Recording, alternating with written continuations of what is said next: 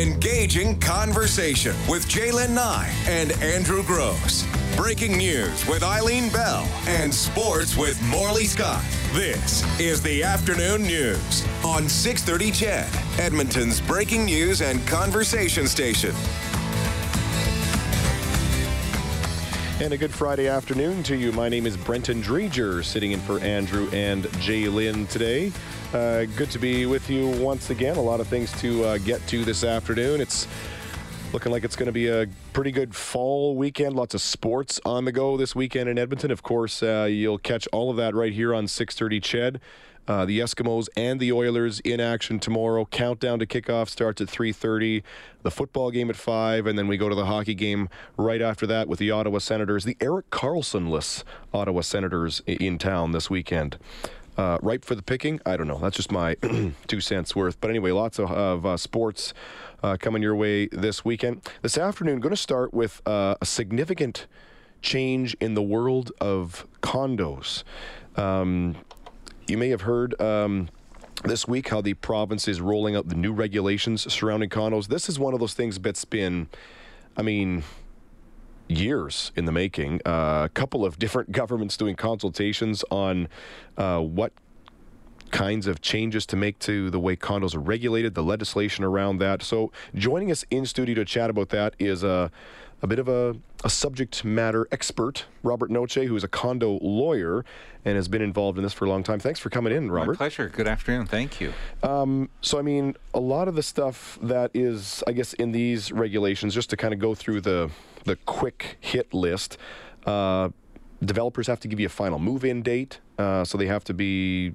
That's been one big issue for a lot of condo buyers. The deposits will be held by the lawyer while your condo's getting built. They have to include floor plans and finishes that are in the contract so you know what you're getting, what you're buying.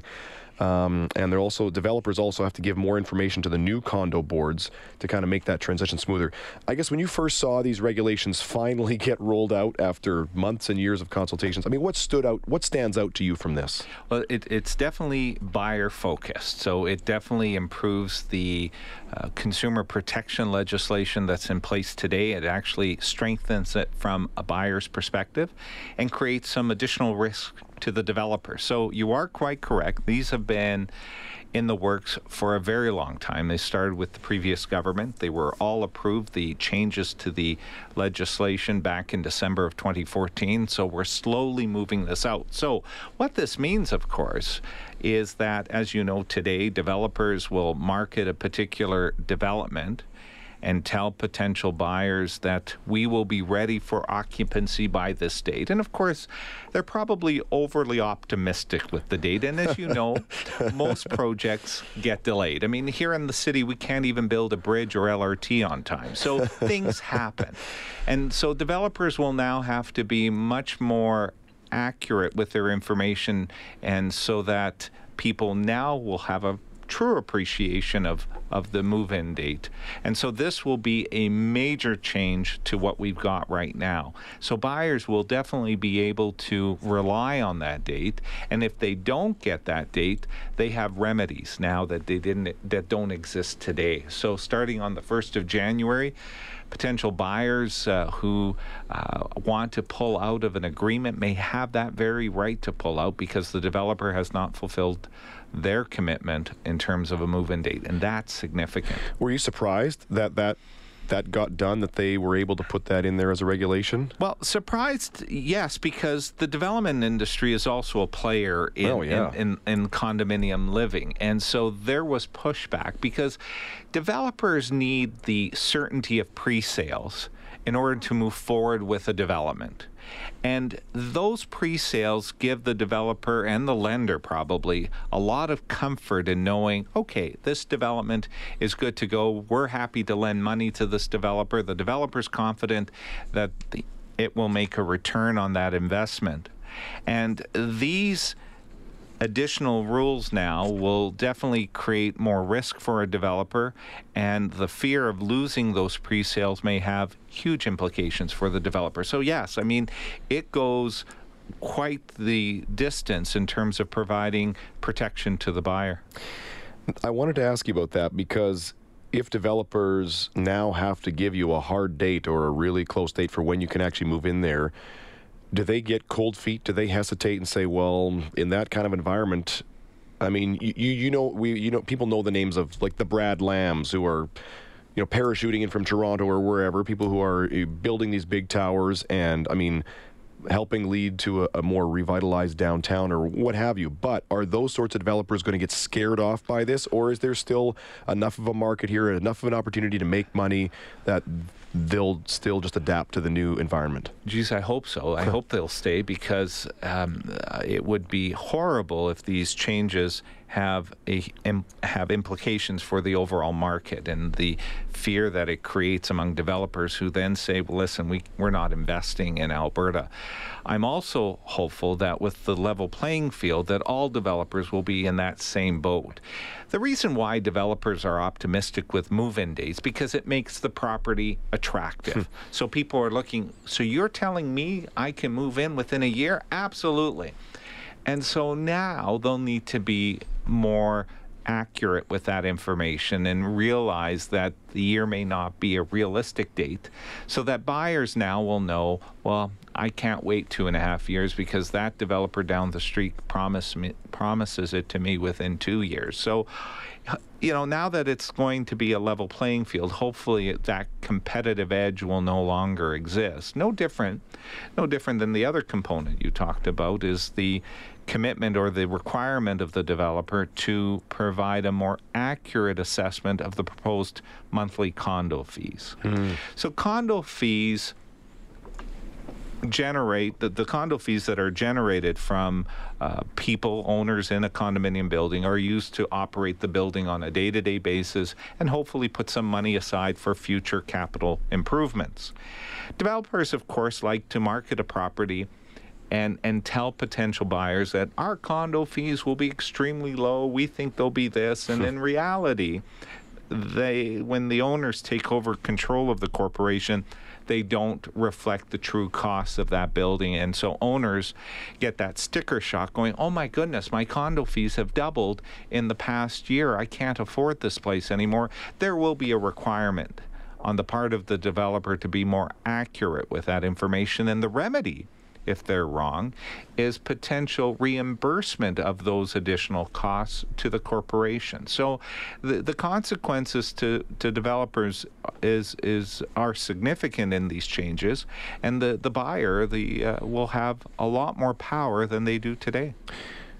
We talked a bit about how long this has taken, and I wish I had looked it up when this actually started. In my hazy memory, it almost seems to me like this might have started under the Redford government. Wow, okay. I thought it was crazy. And in fact... So is that like 5 years ago? Yeah, and in fact, it was started by an MLA who passed away, who was killed on Highway 2, Mehmet Buller. Right, the former South Alberta minister. Yeah, he was. And he led the charge, and I had the opportunity to have several conversations with him about the legislation, and he was truly committed to bringing this along. So full marks to him in terms of bringing it forward. And of course, it's unfortunate it has taken so long. It's unfortunate it's taken so long even to get to this stage, because Alberta was the very first province in Canada to adopt condominium legislation back in 1966. And the very first condominium plan registered anywhere in Canada was right here in Edmonton. So Alberta has always been the leader in terms of condominium. Unfortunately, the legislation from 1966 to today, with the exception of some amendments that have occurred prior to today, has basically stayed the same. So long overdue in terms of improving the quality of our legislation, considering that hundreds of thousands of Albertans now live in condos. Absolutely. Want to just point out, if you have a question, I mean, we've got condo lawyer Robert Noche in the studio, so he's obviously got some expertise in this area. So you could text your question to 630 if you'd like. Chris already took advantage of that and says developers will make the deadlines at the cost of quality, and most of them are already poorly built. Do you think this opens the door for shoddy workmanship just to meet those now arbitrary deadlines? Well, I hope not. But obviously, if there is a time crunch It may force developers to move more quickly, and as you know, with anything in life, when you move very quickly, you may miss things. So, yeah, there's always a consequence to a change in legislation. One of them, of course, is the idea or the potential outcome that was identified by one of your listeners. Accurate. Another potential outcome is the fact that developers may require additional insurance to cover these additional risks, which ultimately means additional costs to the potential buyer. So nothing is ever perfect in these changes. So you kind of alluded to this, how we've these consultations went on for 5 years, and we've kind of ended up with regulations that we could have come up with a couple of years ago. We went in circles to end up at the same spot. In your opinion, I mean, what's next, or what's left to tackle here? The next phase, which the government indicated yesterday that they intend to roll out in the spring of 2018, is probably will impact people more on a day-to-day basis than the changes that we saw or will see on the 1st of January. The governance of condominium living, basically how rules are implemented, disputes are dealt with, the creation of a condominium dispute tribunal board, so that people can go in front of this tribunal instead of the court process to deal with a dispute. Its jurisdiction, it's what it can or cannot deal with, unknown at this time. But these are significant changes. One of the other changes, which long overdue, is the ability for boards and owners to participate in meetings electronically. Right now, if your bylaws don't allow you to participate electronically, you can't. So, unfortunately, we're still living in the 70s and 80s with respect to our technology. So, the changes are not going to solve everyone's problems, but they will definitely improve some of the governance issues that plague condominium corporations on a day-to-day basis. Our guest is Robert Noce, condo lawyer here in the city. You can text us your questions at 630-630 if you'd like. It's 217. My name is Brenton Dreger, sitting in for Andrew and Jalen. We'll pick it up with more of your questions and more about the new condo rules in a moment here on 630 CHED.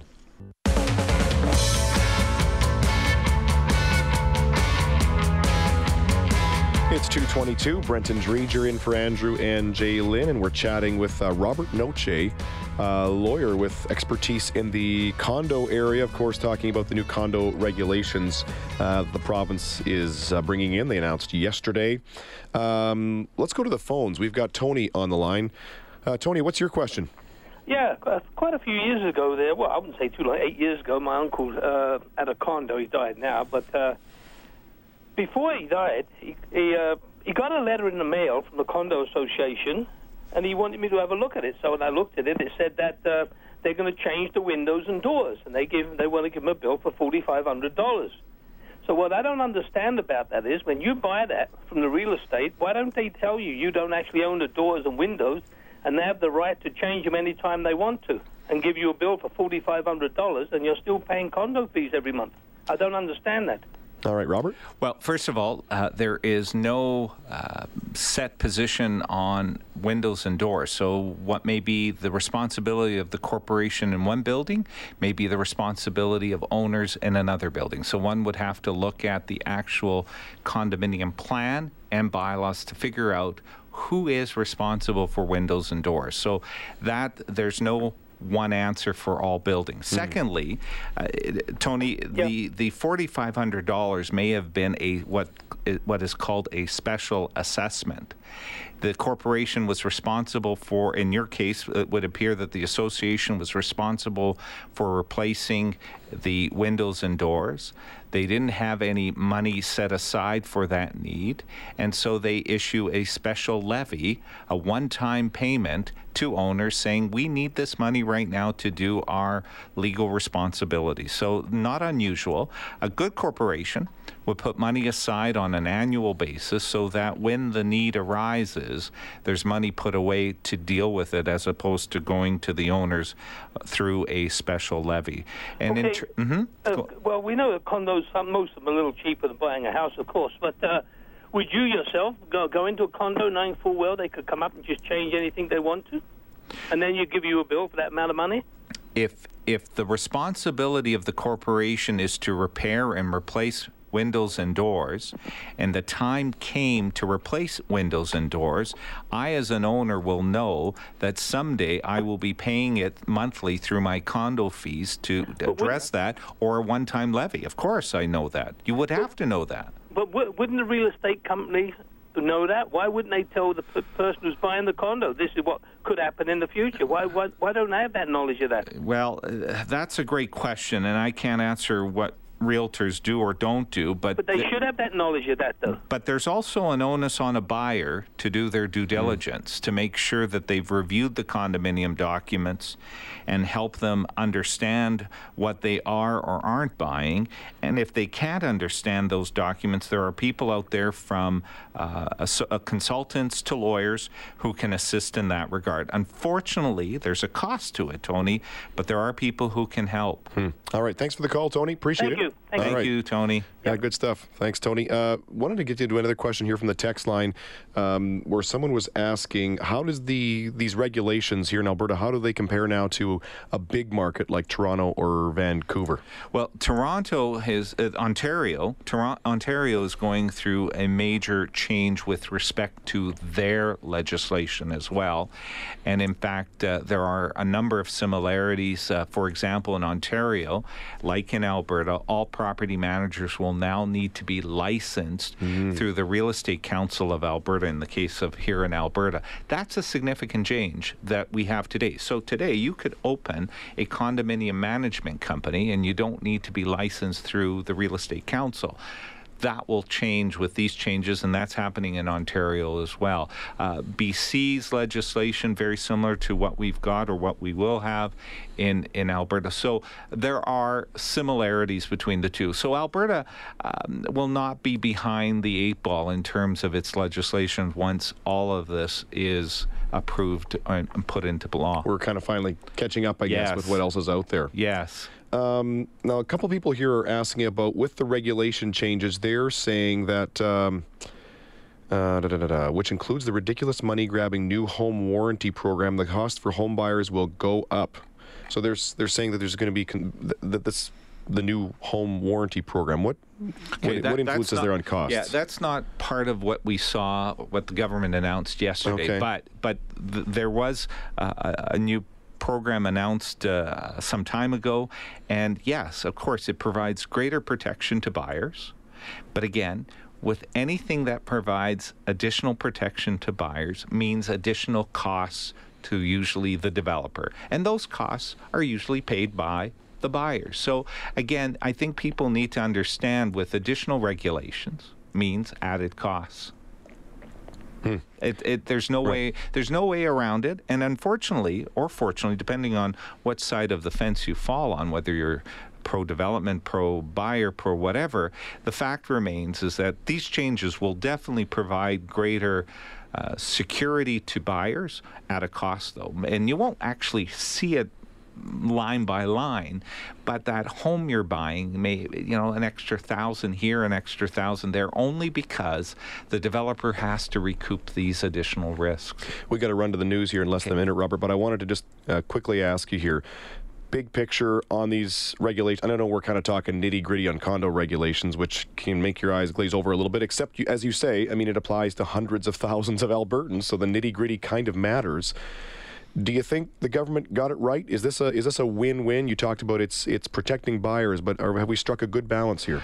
Probably somewhat, and I will say this as well. And in recognizing we're almost at the news hour, at the news, half past the news, but I recognize that something more needed to be done to provide protection to buyers, and the government moved on that, and I think they did get it right. The problem, of course, is that I don't like the way this government and the previous government legislates new laws. They do a lot of things by regulation as opposed to putting it in the substance or in the substance of the act. And so that distinction really makes it more challenging for people to understand what is the law. So it's easy. The governments love legislating by regulation because they can do it in private at a cabinet meeting, no public debate, the whole bit. So we're getting there. But it's nothing is perfect. But these additional protection to buyers will provide some benefit to buyers. All right, Robert Noche, thanks for coming in. We'll be back after the news. Engaging conversation with Jaylen Nye and Andrew Gross. Breaking news with Eileen Bell and sports with Morley Scott. This is the Afternoon News on 630 CHED, Edmonton's breaking news and conversation station. It's 2:35 on a Friday afternoon. Brenton Dreger sitting in for Andrew and Jaylen. Should mention this as well. Of course, it's the final weekend before Election Day on Monday, last day for advance polls. So should let you know about Decision Edmonton airing on 630 CHED and globalnews.ca from 8 to 9:30 Monday night, anchored by Gord Steinke and Caroline Devaney, and also features Ryan Jesperson, Jaylen Nye, and Andrew Gross. And then, of course, after Decision Edmonton, you can continue to listen here to 630 CHED with the online simulcast. You can continue to listen here, and Jaylen and Andrew will have extended radio coverage until 11. So Global Edmonton, globalnews.ca and 630 CHED, your home for Decision Edmonton Monday night. Well, do you think you could give up your smartphone for a week? Some of you are thinking, I couldn't be apart from it for an hour. I can't even go to the bathroom without my smartphone. Well, an interesting experiment has happened here in Edmonton by our very own friends at Family Matters, Laurel Gregory and Christine Meadows from Global Edmonton. Of course, you hear that Family Matters show here Sunday mornings at 11 on 630 CHED. They gave up their smartphones for a week. Christine joins us in studio. Laurel's on the phone. Thanks for joining us today, ladies. Thanks for having us. And Laurel, you're on your phone. You bet. My smartphone. Good to have it back, hey? You know, it was just for the convenience. Maybe you can tell me, first of all, why you both, maybe we'll start with you, Laurel. Why did you decide to do this? What started this whole, I guess, personal and professional project? You know, I think for me, I would not describe myself as digitally dependent. I think I'm pretty good about detaching, particularly on my personal time. However, I found over the last few months that I don't have the ability to focus or, you know, pay attention to things the way that I used to. And that could be anything from, you know, writing in my job or, you know, listening through one song on the radio. Or I just find I don't have that attention anymore, and that really bothered me. I felt like I was just kind of pulling the pin on different things and not, you know, multitasking too much and not being able to focus. So that's what really piqued my interest of just maybe it's time to unplug. Christine, how did you first, I mean, you kind of were, I guess, inspired by this Edmonton mom. How did you hear about her? Well, we found her, and we had sent her an email and said, do you know anyone who wants to give up your phone for a week? And she said to her husband, do you want to give up your phone for a week? And he turned it back on her and said, no, I think you should give up your phone for a week. She's a teacher, and then has two businesses on the side, and she is also a mother of two. So she's on her phone all the time. She answers emails, you know, whenever they come in. She totally admitted to it, and she was up for the challenge, and she loved it too. It was so good. Now, Laurel, I saw in the stories that you each kind of wrote your own personal accounts on the 630 CHED and Global News website. And you talked to this researcher as well. What really stood out to you about what this researcher told you about our connection or addiction to our phones? Oh, Benjamin Wong was fascinating. So he deals specifically with youth who are digitally dependent in the Richmond area, and he spoke about how our ability to even empathize is affected when devices are there. He said that if a device is present, and even if it is turned off, studies show that it affects our ability to understand or put ourselves in another person's shoes if we're speaking with that person and that phone is between us. So that really impacted me. And then I also just thought about his points about if you feel Like, you are going to miss out. You've got that fear of missing out and that feeling that you might miss out on some important messages and no one can reach you, that when you look back a week later and you power up and you see the messages you've missed, you will quickly realize you missed nothing of importance. There was nothing really crucial. You wouldn't have changed the course of your life or the decisions you made had you received that message when it was sent. Did you miss anything in your week away from your phone, Christine? I had a couple messages. One was asking if they could borrow, a neighbor asking if they could borrow brown sugar. The other message was... She couldn't come over and knock, eh? Yeah, it was a text message. She did show up eventually for her brown sugar. And then the other one was just a friend who had changed their phone number, who I actually sit across from at work. So she had texted me her new phone number. But funny. It was like seeing this. And Laurel, Brenton does have his phone out right now in between us. So should I be worried? Yeah, so it's really hard for me to care. It's really hard for me to care about what she's saying. No, totally disengaged. That's now, so funny. Laurel, I hear that you missed out on a good deal at Costco because you didn't have your phone. So my sister-in-law, she lives in BC, and we both love to cook, and she sent me a text basically saying, "Hey, Costco has organic black beans for $9.89." And it's so funny because it does not just show how lame my life is. That would excite me. But yeah, I missed out on that text. But doesn't that just go to show 1 week powering down, no smartphone? That's what I missed. I missed that and another text. Hey, do you want to go to the gym? I mean, that's it. I'm not, the president here or the prime minister. Like, the life goes on, and life goes on without us, and we can catch up. Once we power up, it was no big deal. We got to take a pause here for a commercial break. We'll be right back with Laurel and Christine in a second. Would love to get your take on this as well. I mean, how long do you think you could live without your smartphone, or have you tried this sort of a digital detox experiment? So we'll pick up that conversation in just a minute with Laurel Gregory and Christine Meadows from Global Edmonton here on 630 CHED.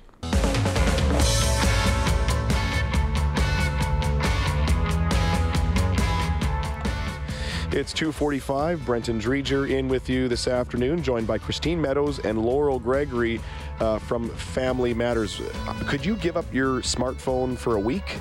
How long could you live without being connected at the hip or at the palm to your digital device? I guess I wanted to get your recommendations on this because you guys tried this for a full week. You can read the story online. You can probably still see the video of the story as well. Yeah, globalnews.ca/Family Matters. And 11 a.m. Sunday morning, you've got the Family Matters program here as well on 630 CHED. I mean, you're through it now. You survived it. Do you think everybody should try this? What do you think, Laurel? I do. I don't think, not just for parents. I mean, I think anyone can benefit from this. We are so connected. We never unplug. And I would say, from my experience, even if you can't do it for a full week or don't want to commit to that, I mean, for a lot of people, this is a hurdle because of work responsibilities. I would say give up the screen time half an hour before bed and half an hour after you wake up. I can't say how nice it was to just, wake up and the second my eyes are open, I'm like, I hear my son, or I'm going to make coffee, or just like kind of having some quiet time before the day starts, rather than opening my eyes and the second both eyes are open, I'm scrolling work emails. I mean, that was a really nice break, and I don't know if I slept better, but I did feel a lot calmer and a lot more relaxed. My key was I gave my phone to my husband, so I didn't have access to it because I would have found a way to look. I would have found a way to cheat. But the first day was the hardest, and then after that, it was pretty easy. So I think it just reminded me that my world was so small, and what mattered was in my house, and I didn't have to worry about what was going on, especially on Instagram, which was my big time sucker. So what do you plan to do differently going forward? Now you've been through this, I guess maybe you have an idea of the benefits of it and maybe the drawbacks of it. Well, what are you going to do different now, Christine? I am glad you've asked this because then this can be like my formal contract. Oh, all right. It's on the record, yeah. I am not going to be on my phone when the kids are awake. Unless it's an emergency or a work phone call or a parent phone call, I'm going to use the landline more. Techless Tuesday, I'm going to try to not take my phone out on Tuesdays. And not feel so much pressure to take photos. I don't know if you can relate, but I take hundreds of photos of my kids during the week. No lie. Anything they're doing, I'm taking a picture. And I realized in this week that I can be there and still have the same experience if I'm not looking back at them on their 100th slide, this month. The other thing, and Laurel talked about like feeling like she didn't have the attention span. I feel like we take photos just to remember stuff now. Like instead of like memorizing that fact or that number or that price of that item, I'll just take a picture and like my brain doesn't need to be used at all. Yeah. Laurel, what will you do differently now? Contractually obligated because we're archiving this on the air. For me, it's all about the quality of use.